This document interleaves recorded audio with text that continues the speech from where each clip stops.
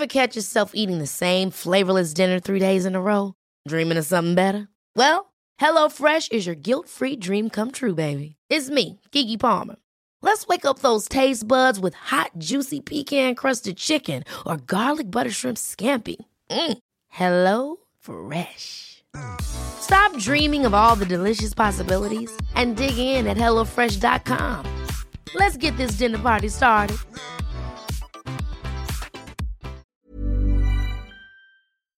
Ukas annonsør I Foreldrerådet Ekstra. Det grillsesong. Endelig, alle dere som har fulgt meg gjennom en lang vinter vet at jeg har nesten strøket med av kjedsomhet. Men nå kan vi spise ute, vi kan leve ute, vi kan henge ute, og vi kan grille. Ekstra har sitt største grillutvalg noensinne, og hør godt etter nå. Her en del av grillutvalget deres. Habanero-pølser, salsiccia-pølser, black-aged pepper-pølser, cheesy bacon-pølser, beefy burger, cheesy burger, skinny burger, big beefy gourmet-burger, fiskeburger med hvitløk, fiskeburger med bacon, røbbet og søtpotetburger, soppburger, barbecue, grillfilet, svinenakke med oregano og tomat, urtemarinert fårefilet, brisket, eller brisket som det egentlig heter, T-bone steak, flank steak, tomahawk, laksefilet med pesto, laksefilet med sitron, scampi med hvitløk og urter, crispy fiskeburger med ost, kyllingfilet med sitron og urter, kylling overlår, gyros, kyllingspyd, smoke, barbecue, lårfilet av kylling og entrecôte. Takk for meg. Dette bare noen av produktene I Ekstra sitt største grillutvalg noensinne, og kommer blant annet fra Norges mest prisvinnende grillserie, Grill Perfekt.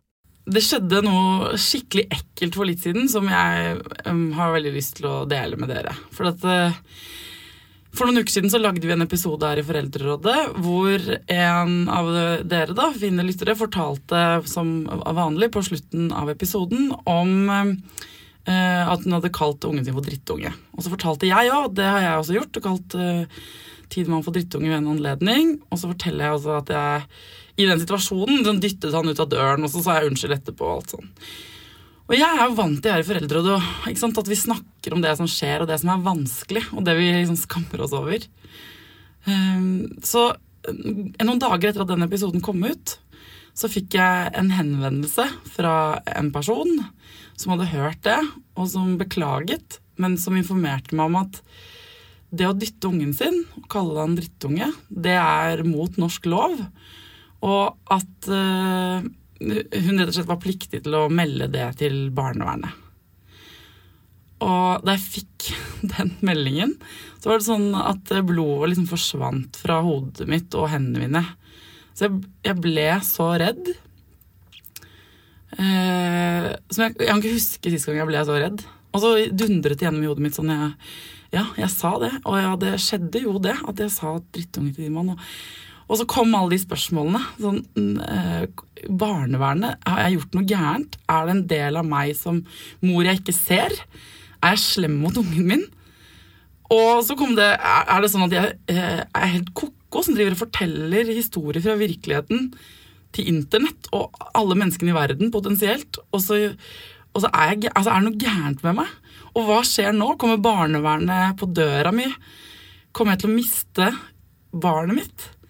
Altså, jeg skjønner, jeg får helt sånn tårer når jeg snakker om det, for jeg skjønner jo, og jeg ganske trygg på at jeg og Tidemann har det bra.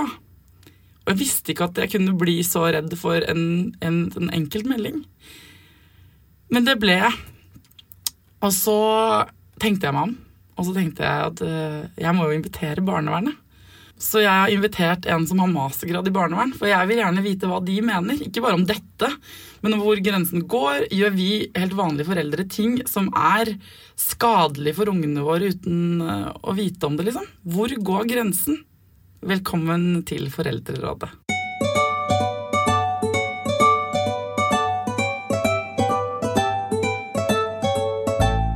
Velkommen til Foreldrerådet, Jonas Jarfon. Takk. Du altså barnevernspedagog med mastergrad I barnevern, så du kan jo en del om det her. Ja, jeg må jo da presisere at jeg snakker I dag på vegne av meg selv som fagperson, og ikke på vegne av Barnevern Norge som helhet eller noe bestemt instans eller kommune.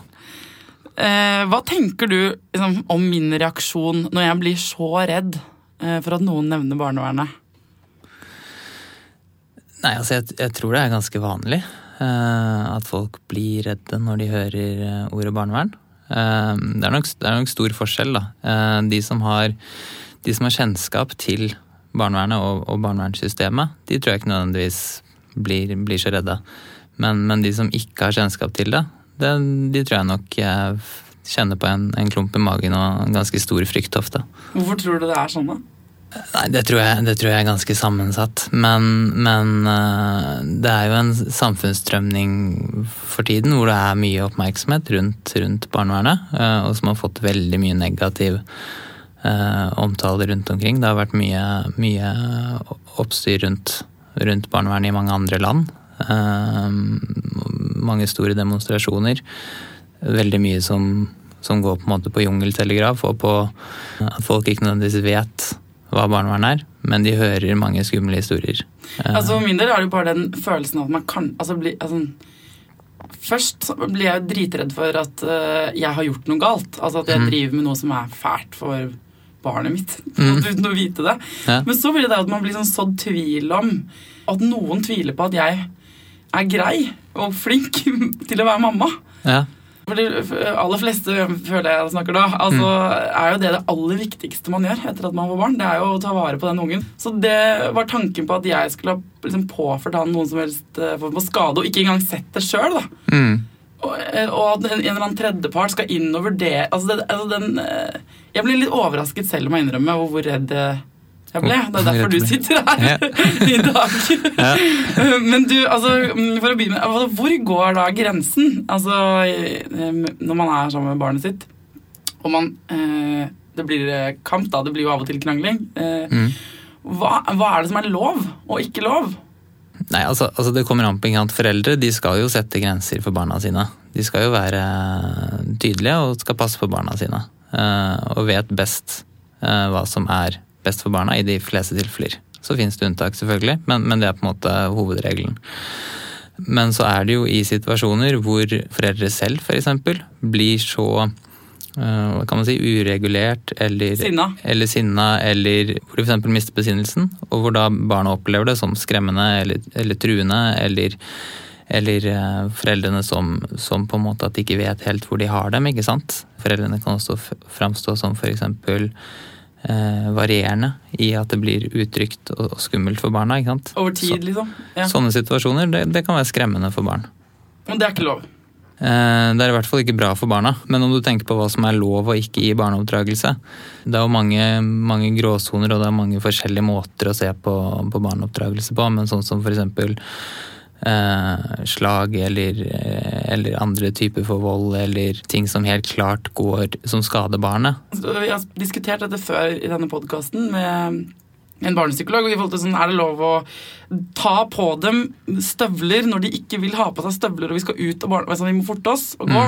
Er det lov å bruke liksom makt? Og så svarte hun da, i hvert fall på at det er lov, ikke sant? Er det sånn at en gang går bra, men ikke 10? Eller hvordan vurderer man det da?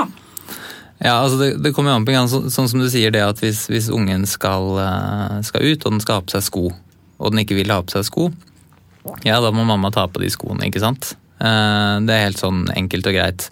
Men så kommer det an på hvordan man gjør det, ikke sant? Men man er jo den voksne, som jeg sa, som skal sette grensene og rammene, og som skal sørge for at ting er som det skal for barnet.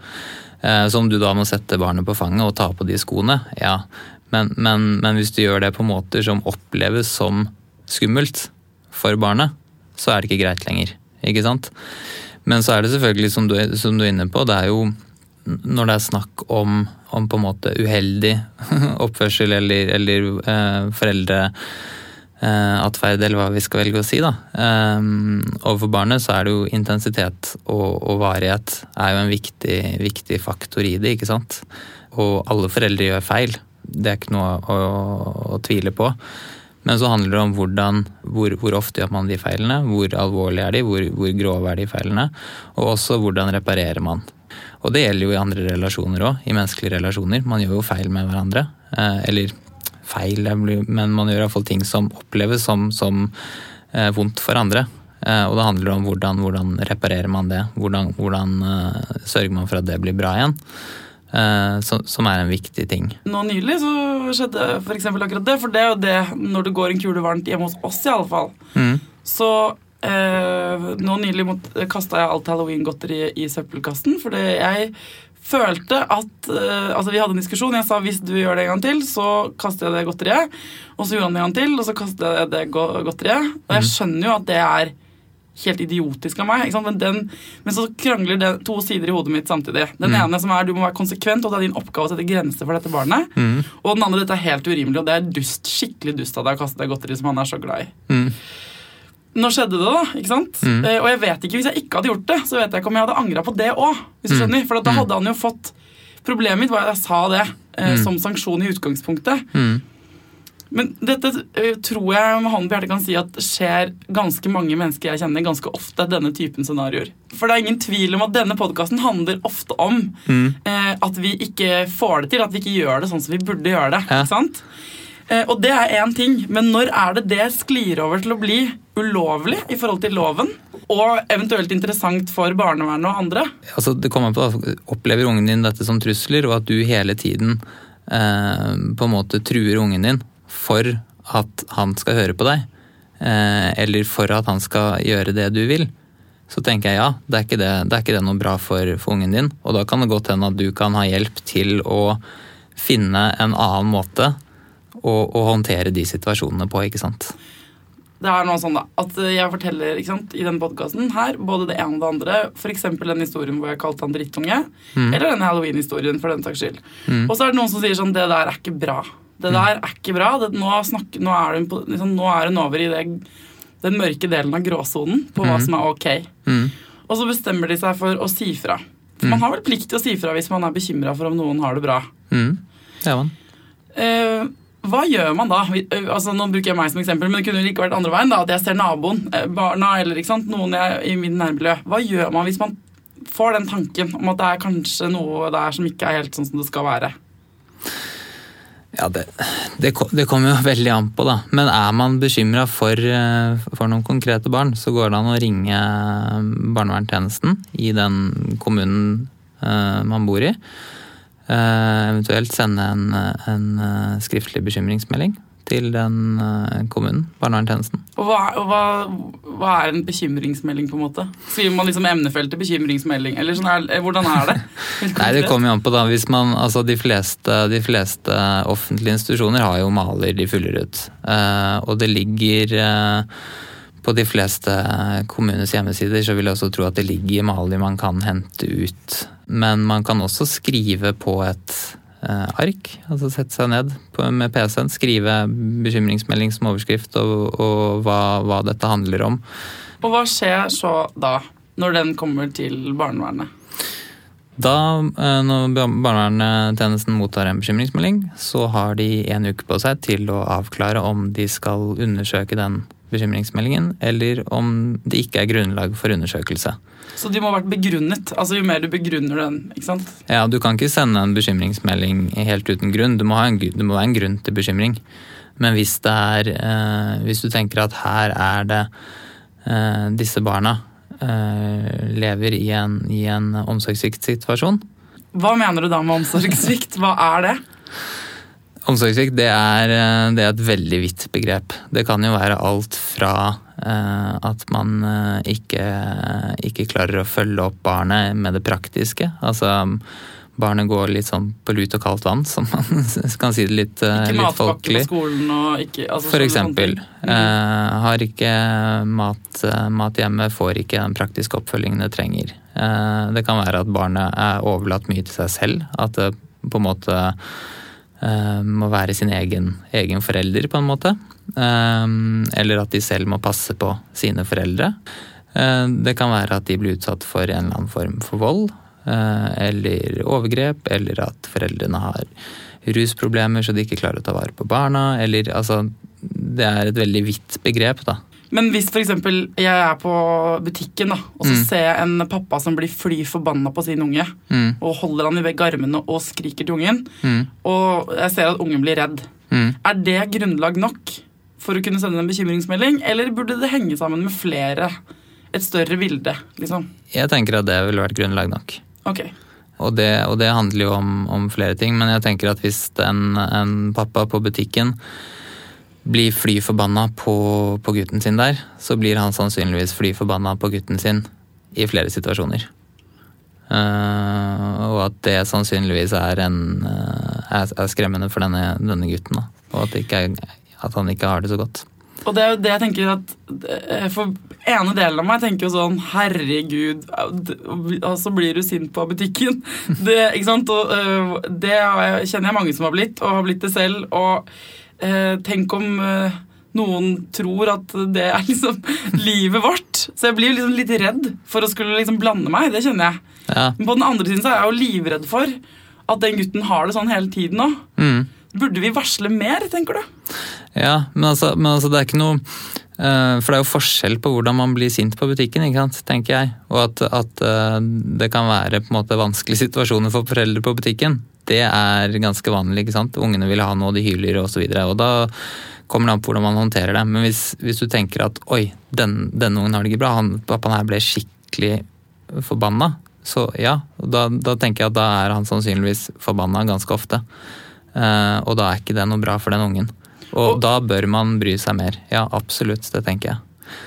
For det er jo ikke sånn at de umiddelbart kommer noen sånn som unger ofte tror, og liksom politiet kommer og putter pappa i håndjern. Altså, det er jo ikke sånn det funker, for det er vel noen som skal vurdere det utover den episoden i butikken etterpå. Ja.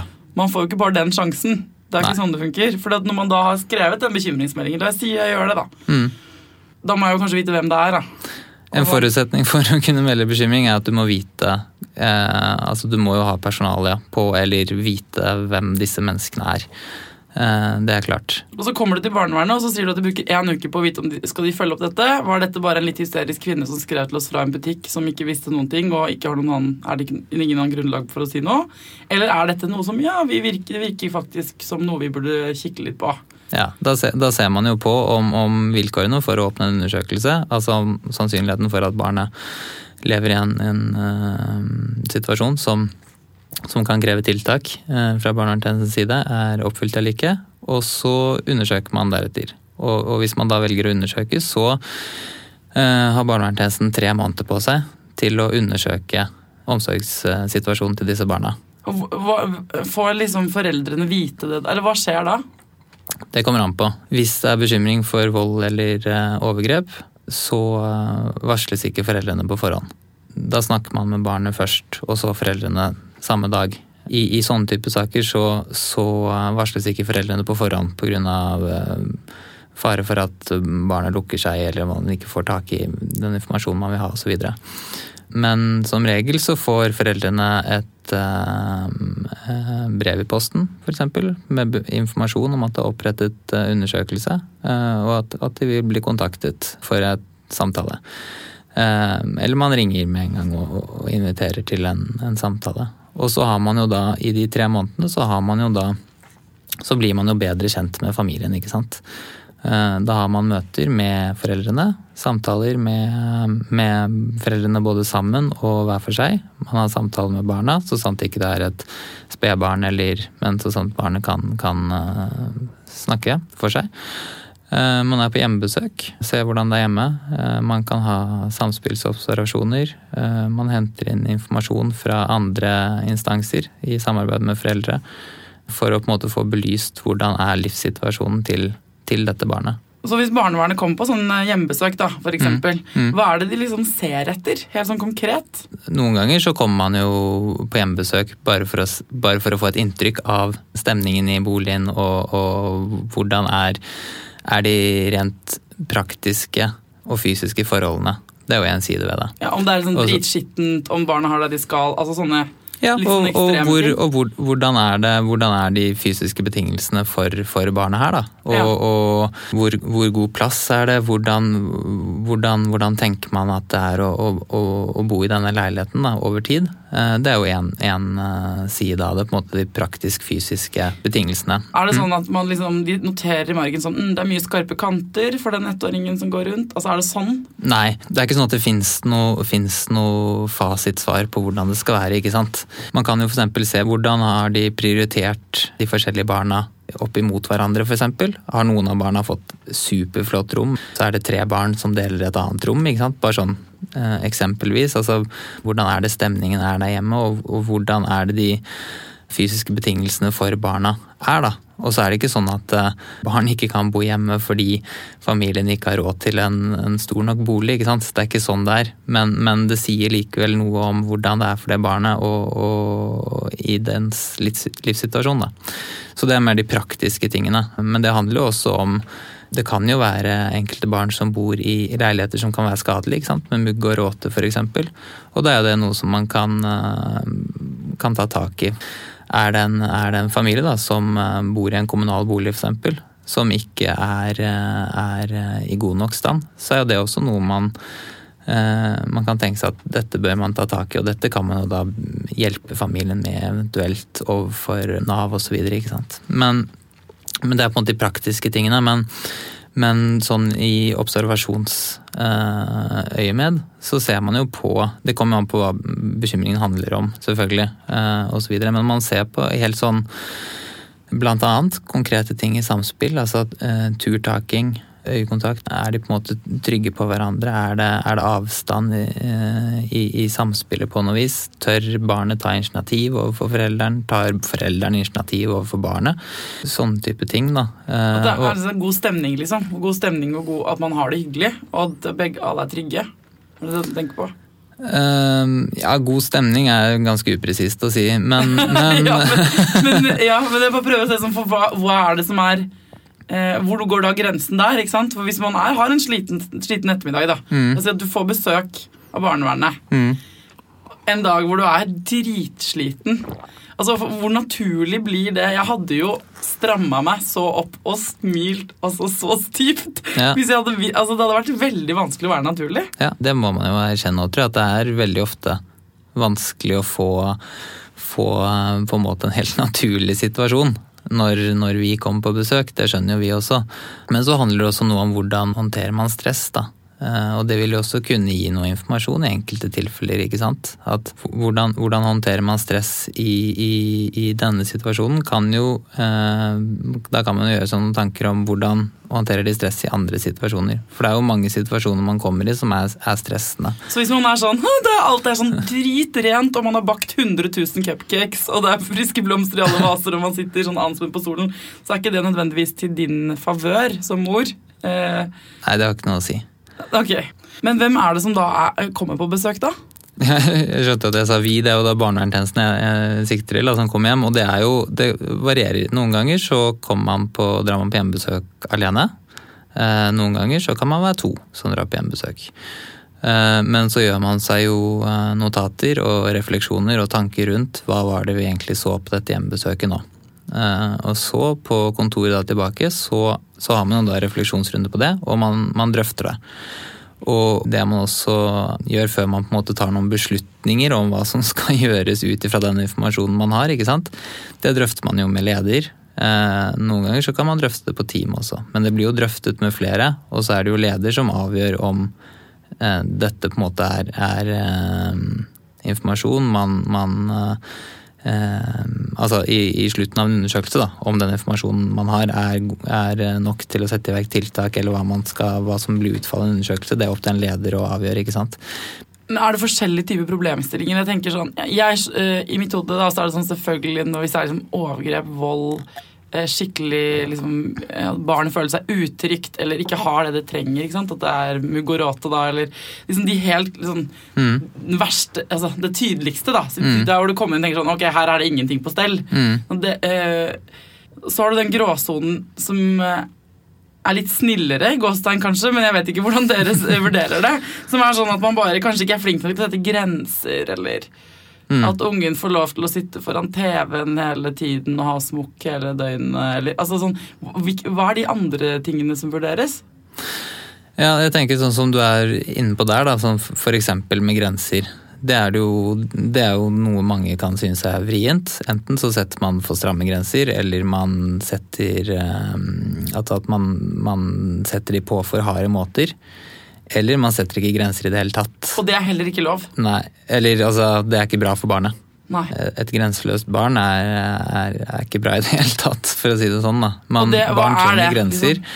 En variant av det er jo at barnet blir på en måte overlatt til seg selv og må ta ansvar for seg selv. Men en annen ting er jo at for eksempel barnet spør om ting, og den får alltid det den vil, eller den opplever at den voksne ikke har styring på situasjonen, ikke sant? Og at det er barnet som rett og slett har styring over familien og foreldrene. Ja. At det er barnet som bestemmer. Ja, og det oppleves som utrygt for barnet, ikke sant? Ja, men kan det være liksom sånn, for å forstå det riktig, sånn, hvis ungen min da, som for eksempel spør om å få sjokolade til middag, hvis han hadde trodd at det var mulig i det hele tatt, å få sjokolade og godteri til alle måltider, og jeg hadde vært sånn, ja, det er helt greit, hele tiden. Ville det vært en sånn ting?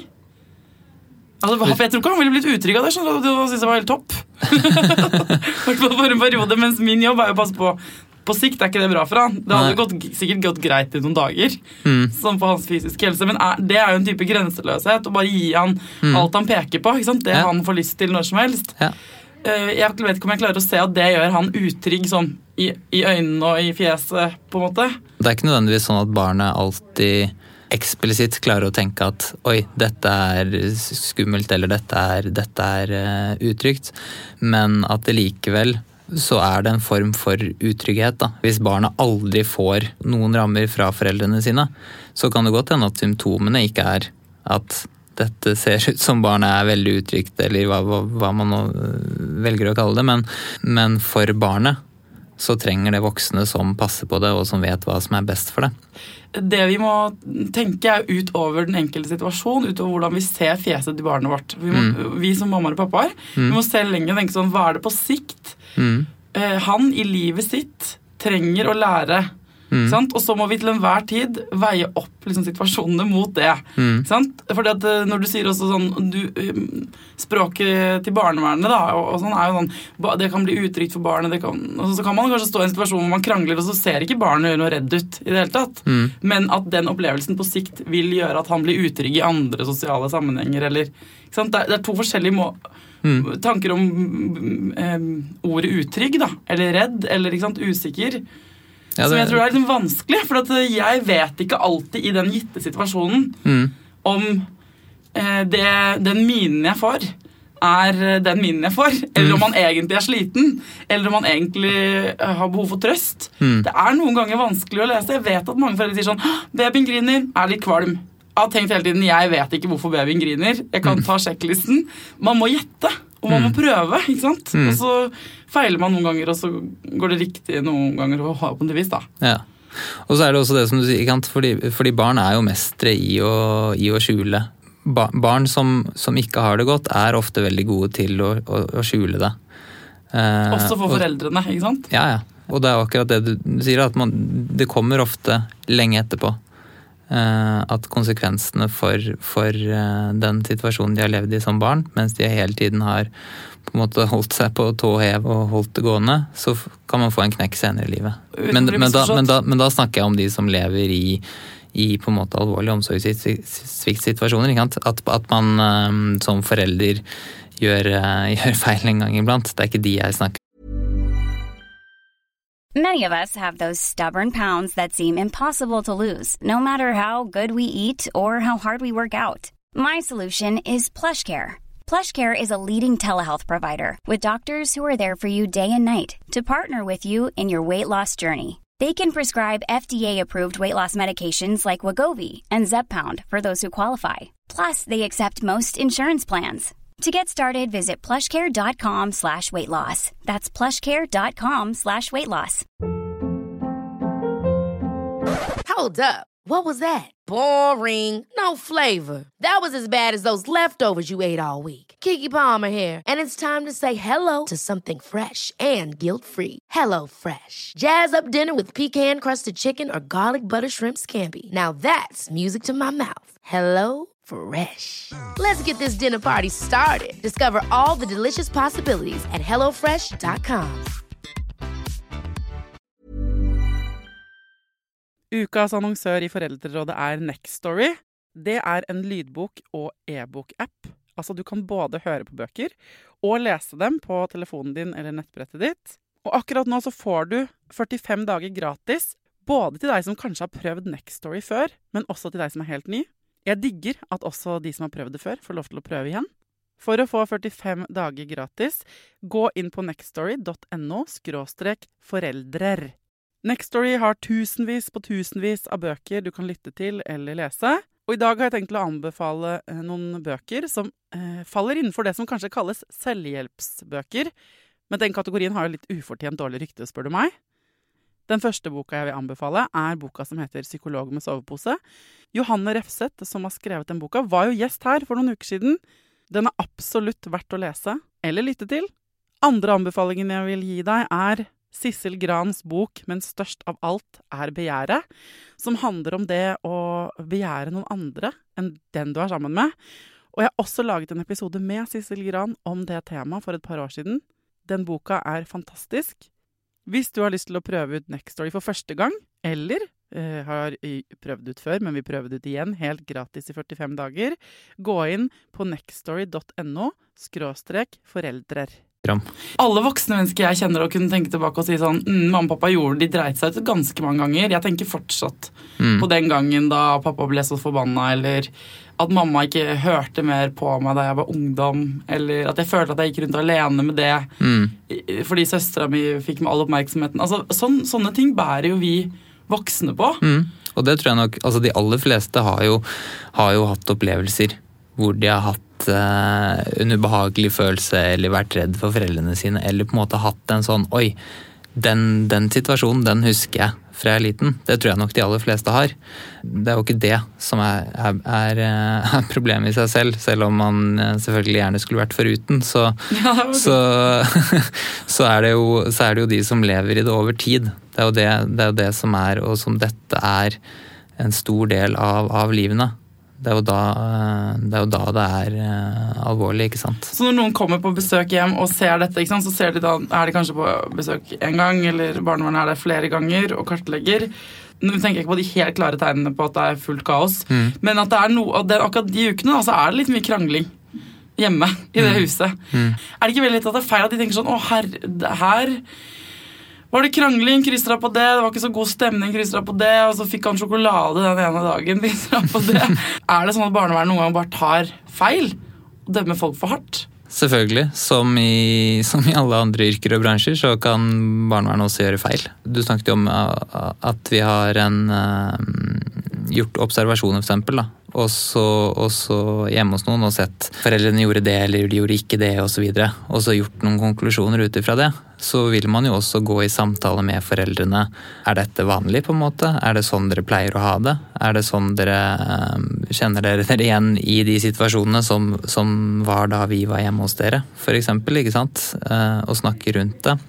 Og så kan man jo innimellom tenke at man har forskjellig oppfattelser også av på en måte hva som tilfelle og hva som ikke tilfelle, ikke sant? Det å erkjenne at, som du var litt inne på I starten nå, det å erkjenne at man kanskje gjør ting som ikke nødvendigvis så bra for barnet, kan være veldig, veldig vanskelig. Og det tror jeg de fleste som har vært gjennom en eller annen prosess, hvor de har prøvd å se på seg selv I et kritisk lys av en eller annen grunn, hva nå enn det skal være, og prøve å ta inn over seg selv at ikke nødvendigvis alt så rosenrødt som man velger å tro at det det kjempevanskelig, ikke sant? Å skulle gjøre den erkjennelsen, og det kan ofte ta tid også. Så det noe med at man prøver å komme I en posisjon, ikke sant? Hvor man får en felles forståelse av hva det, altså finne de utfordringene da, som eventuelt og så jobbe med det. Hva slags hjelp det man kan få da? Når barnevernstjenesten konkluderer en undersøkelse med hjelpetiltak, så kan jo det være alt mulig, og da kan barnevernstjenesten komme med forslag til hjelpetiltak, men familien eller partene da, kan også komme med ønsker om tiltak hvis de har noe. Og det kan jo være alt fra miljøterapeut hjemme, som hjemme, observerer, veileder foreldrene i ulike typer situasjoner. Supernanny-aktig? Du vet de som kommer hjem når barna helt umulige, og så sier sånn, hjelper deg å bli en bedre mamma og pappa? Jeg har ikke sett så mange av de Supernanny-programmene, må jeg si, men jeg har hørt om det, så jeg skal være forsiktig med å si om det sånn. Men det i hvert fall miljøterapeuter som kan komme hjem, som observerer, har samtaler med foreldrene på kontoret sitt i etterkant, i forkant, kan også veilede i situasjonen og så videre.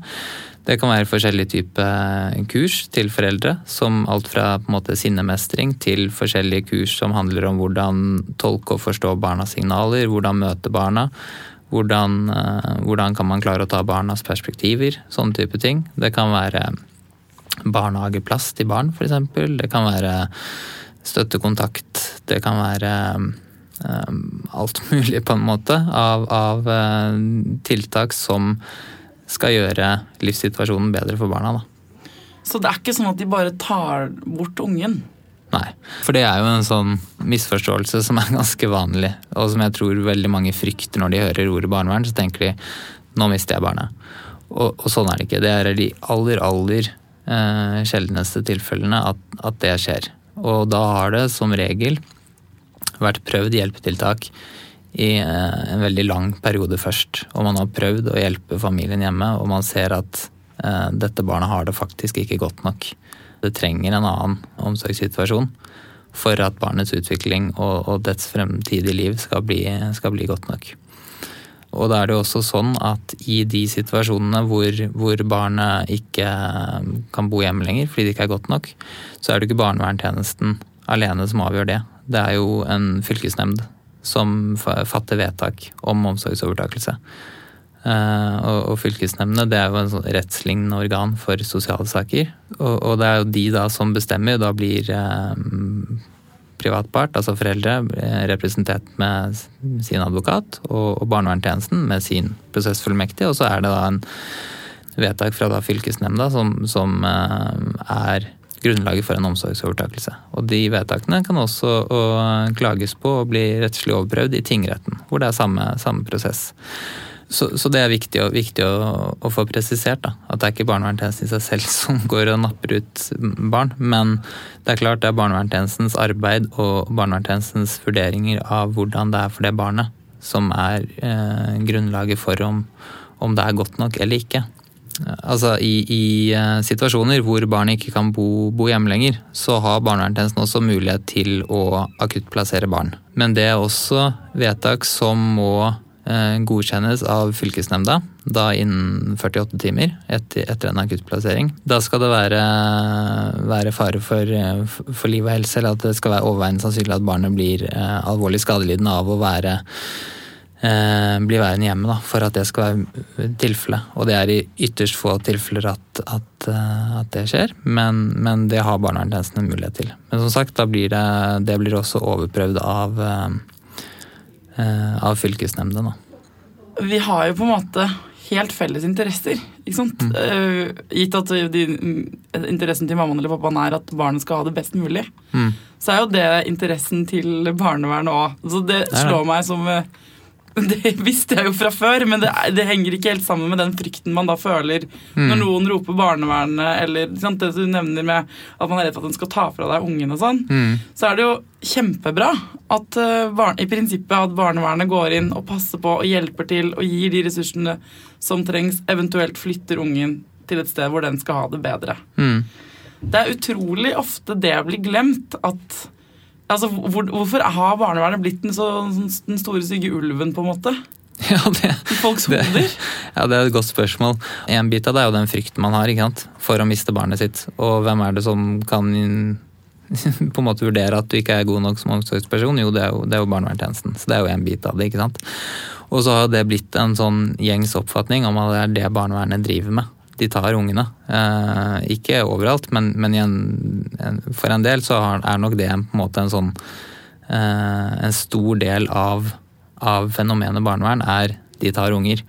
Og da det klart at det skummelt. Og så tror jeg det veldig mange som ikke har rett og slett god nok kunnskap om hva det barnevernstjenesten driver med, ikke sant? Og har en helt sånn irrasjonell frykt fordi de ikke har kjennskap til det, ikke sant? Nå føler jeg at jeg har blitt litt klokere nå da. Jeg føler at jeg har blitt klokere etter å snakke med deg. Ja. Men nå tenker jeg sånn at det hadde vært litt koselig og litt sånn interessant å få vurdert, ja, men det mener jeg. Altså sånn der min prestasjon som mor. Altså egentlig, som jeg nevnte i sted, når man føder en unge, så kommer det liksom ikke ut noen kvalifikasjoner samtidig. Man må jo lære as you go along.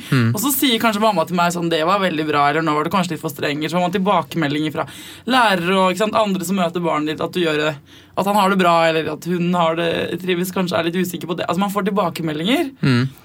Men man får jo mye mer tilbakemelding på jobb. Altså på arbeidsplassen. Du får mye mer tilbakemeldinger på liksom, utseendet ditt, eller at du har en dårlig hårdag. Altså, det er ikke noen som kommer inn og sier sånn, bra jobba, nå har vi vurdert deg og din jobb som mor, og du var kjempefin, varm, alle kriteriene oppfylt. Du må passe litt på det der med å komme med urimelige sanksjoner og kaste godteri i søpla og sånn. Det kan du tone ned litt, men ellers tipp topp, liksom. Terningkast 5. Det hadde vært litt sånn deilig og betryggende. Og så hadde det vært skikkelig dritt selvfølgelig hvis det hadde blitt terningkast 3. Men da hadde jeg jo vært kjempeinteressert i å få liksom videre, sånn, hva heter det, sånn videreutdanning. Ikke sant? Og fått hjelp til å kunne heve det til en 4, eller kanskje en 5, og kanskje på en god dag en 6. Sant? Men det skulle liksom vært sånn, et kurs liksom. Eller at man skulle sikre, altså sånn, at man har fått mer tilbakemelding. Absolutt, jeg tenker at det er mange sånn, men det er jo forskjell da, fordi, og det er jo en helt annen debatt da, hvor på en måte lista til barnevernet skal ligge, men at det finnes lavterskeltilbud for foreldre hvor de kan få tips, råd og veiledning og så videre fra ulike faginstanser. Og det kan jo ligge til forskjellige tjenester, ikke sant? Men det er jo absolutt, og det tenker jeg er en sånn ja, det hadde vært en god ting, og det tror jeg mange foreldre kan være redde for, og da nettopp det som du sier, frykten for å ikke være god nok, ikke sant? Og da kan det også være vanskelig det å faktisk oppsøke, selv om det er lavterskel da, at man faktisk erkjenner at oi, dette får jeg kanskje ikke helt til.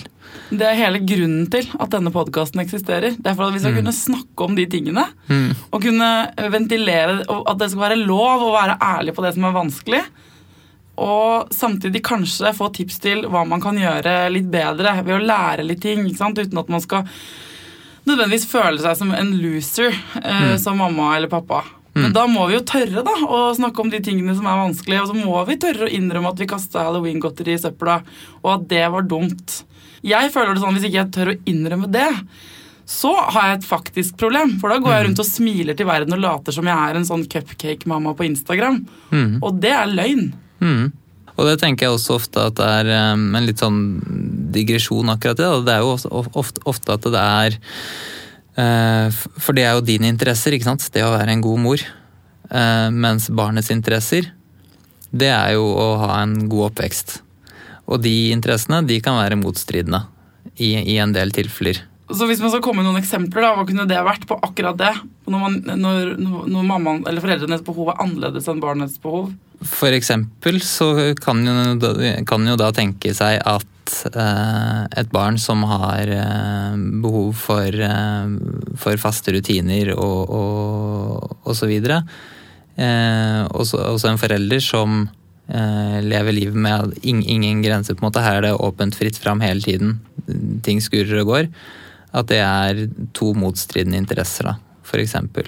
Eller knyttet opp til for eksempel hvilke aktiviteter barnet skal være med på, ikke sant? Det er jo også en sånn det er sånn stereotyp man ofte snakker om, da, men at foreldrene lever gjennom barna sine, ikke sant? Det er også et motstridende eksempel, litt sånn karikert, da.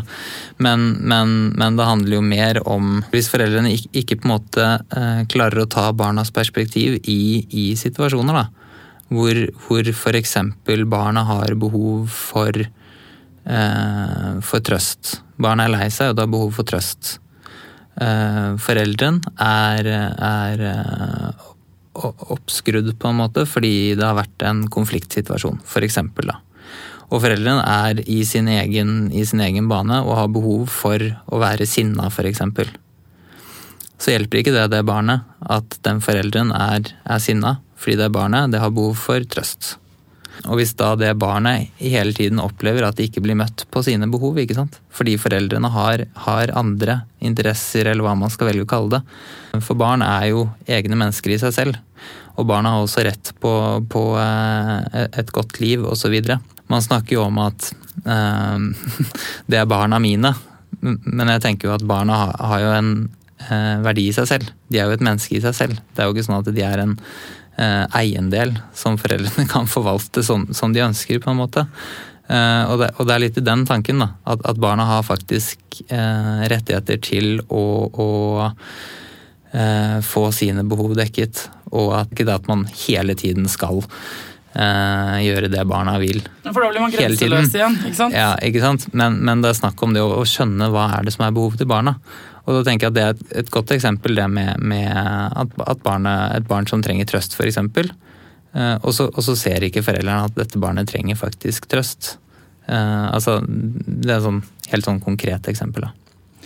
Men hvis vi nå skulle til de som sitter der ute, og så tenker de enten at de har observert noen ting med noen barn de kjenner, eller familier de kjenner, eller i klassen, eller i barnehagen eller noe sånt, som de har sånn litt dårlig følelse i magen på. Skal de da burde de melde fra. Det var det vi snakket om i stad, ikke sant? Så burde de gå inn og skrive det ned, kanskje. Sende det til barnevernet. Ja, det kommer an på, men det man også kan er jo å ringe og drøfte det anonymt med lokal barnevernstjeneste. For da vil jo de kunne gjøre en vurdering på om dette er grunnlag for å melde eller ikke. Ja, det er lurt. Ja, og det er en mulighet som jeg tror kanskje ikke nødvendigvis mange vet om, men det er for det er nok mange som kan være bekymret for et barn, og så vet de ikke, er dette egentlig nok til å melde bekymring, eller er det ikke? Og da er det fritt fram å ringe lokal barnevernstjeneste og drøfte anonymt. Og da sier de at nei, dette er ikke noe, så har man ikke røpet noe, og man har ikke, så kan man la det ligge. Og så tenker jeg eventuelt følge med videre da. Men altså dukker det opp flere ting, så går det an å ringe på nytt på en måte. Men ja. Det er kjempelurt, og så tenker jeg på, hvis man da sitter og hører på og tenker sånn, ja, jeg er faktisk i overkant sint ofte, eller jeg klarer ikke helt å sette de grensene, hvis man kjenner litt, så er det litt igjen da på alle de tingene vi har illustrert og snakket om nå, så tenker jeg bare at da må man, hvor er det man kan henvende seg selv da, hvis man tenker at jeg har lyst på litt hjelp? Det er nok det er litt forskjellig hvordan man har altså tjenestetilbud man har i kommuner er jo forskjellig fra kommune til kommune, så det kommer litt an på, men det går an å ringe barnevernstjenesten og for eksempel å spørre om hjelp da, i disse situasjonene, men ringer man inn en sånn, hvis man på en måte ringer inn en bekymring på seg selv, så må man jo da vite at da blir det sannsynligvis en undersøkelse. Først for barnevernstjenesten setter ikke bare inn tiltak, de skal undersøke for å finne ut om det er grunnlag for å sette inn tiltak eller ikke. Ja, men man kan kanskje ringe og snakke med dem og si sånn, jeg vet ikke, jeg er her i kommunen, jeg tenker at jeg kanskje av og til kunne trengt å liksom, ja, i forhold til det med grenser og kunne liksom, er det noe hjelp jeg kunne fått? Og så vil de kanskje kunne, ja, det er et kurs faktisk i kommunehuset for, altså det kan jo, det er jo sånne tiltak også. Eller er det sånn at de automatisk annoterer ned navnet ditt og tar på seg brillene og begynner å etterforske med lupe? Nei, det kommer jo an på hva du sier da. Det er vanskelig å gi noe entydig svar på. Men man skal ikke være redd? Nei, jeg tenker at man skal ikke være redd, og det synes jeg er viktig da, fordi jeg tror nok at det er veldig mange som er redd for å fortelle hvordan det egentlig er i møte med oss. Hadde barnevernstjenesten fått vite hvordan det egentlig var tidligere, så hadde man kunnet hjulpet mye bedre før. Og jo før man hjelper, jo bedre er det, jo mindre konsekvenser får det for senere i livet. Så det er noe med det å faktisk tørre å være åpen i møte med barnevernstjenesten, og faktisk tørre å si det sånn som det er, og vise det sånn som det er. Det er på en måte helt klart det viktigste. Og det er det som kan legge et best mulig grunnlag for at barna faktisk får den hjelpen de har behov for eventuelt da. Det der det er musikk i mine ører, å være åpen og ærlig, å tørre å innrømme hvordan vi egentlig har det, hvordan det egentlig går. Jeg kunne ikke sagt det bedre selv. Tusen takk for at du kom til Foreldrerådet, Jonas. Takk selv.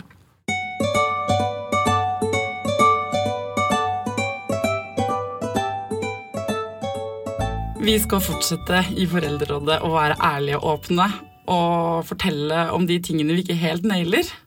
Nå skal du få høre Katrine fortelle om en dag hun ikke helt lykkes i mammajobben.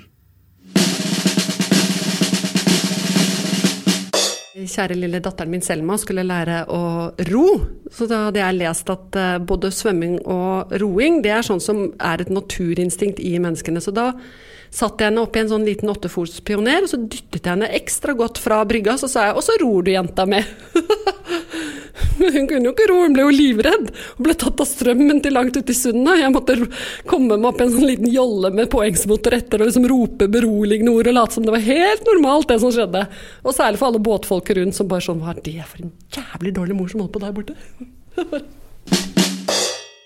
Vi prøver jo så godt vi kan da, og så kan vi invitere folk hit som kan ting bedre enn oss, så vi kan lære noe og kanskje naile det litt mer neste gang. Jeg oppriktig glad i dere, folkens. Takk for fine meldinger, mailer og stjerner på iTunes. Jeg blir rørt, i hvert fall når det gjelder sånne her ting. Til neste gang, ta vare på ungene deres, ta vare på dere selv, og lykke til.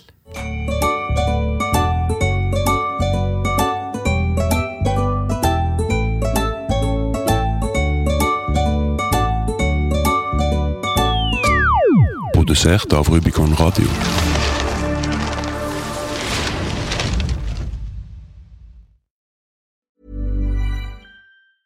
Even when we're on a budget, we still deserve nice things. Quince is a place to scoop up stunning high-end goods for 50 to 80% less than similar brands. They have buttery soft cashmere sweaters starting at $50, luxurious Italian leather bags, and so much more. Plus, Quince only works with factories that use safe, ethical, and responsible manufacturing. Get the high-end goods you'll love without the high price tag with Quince. Go to quince.com/style for free shipping and 365-day returns.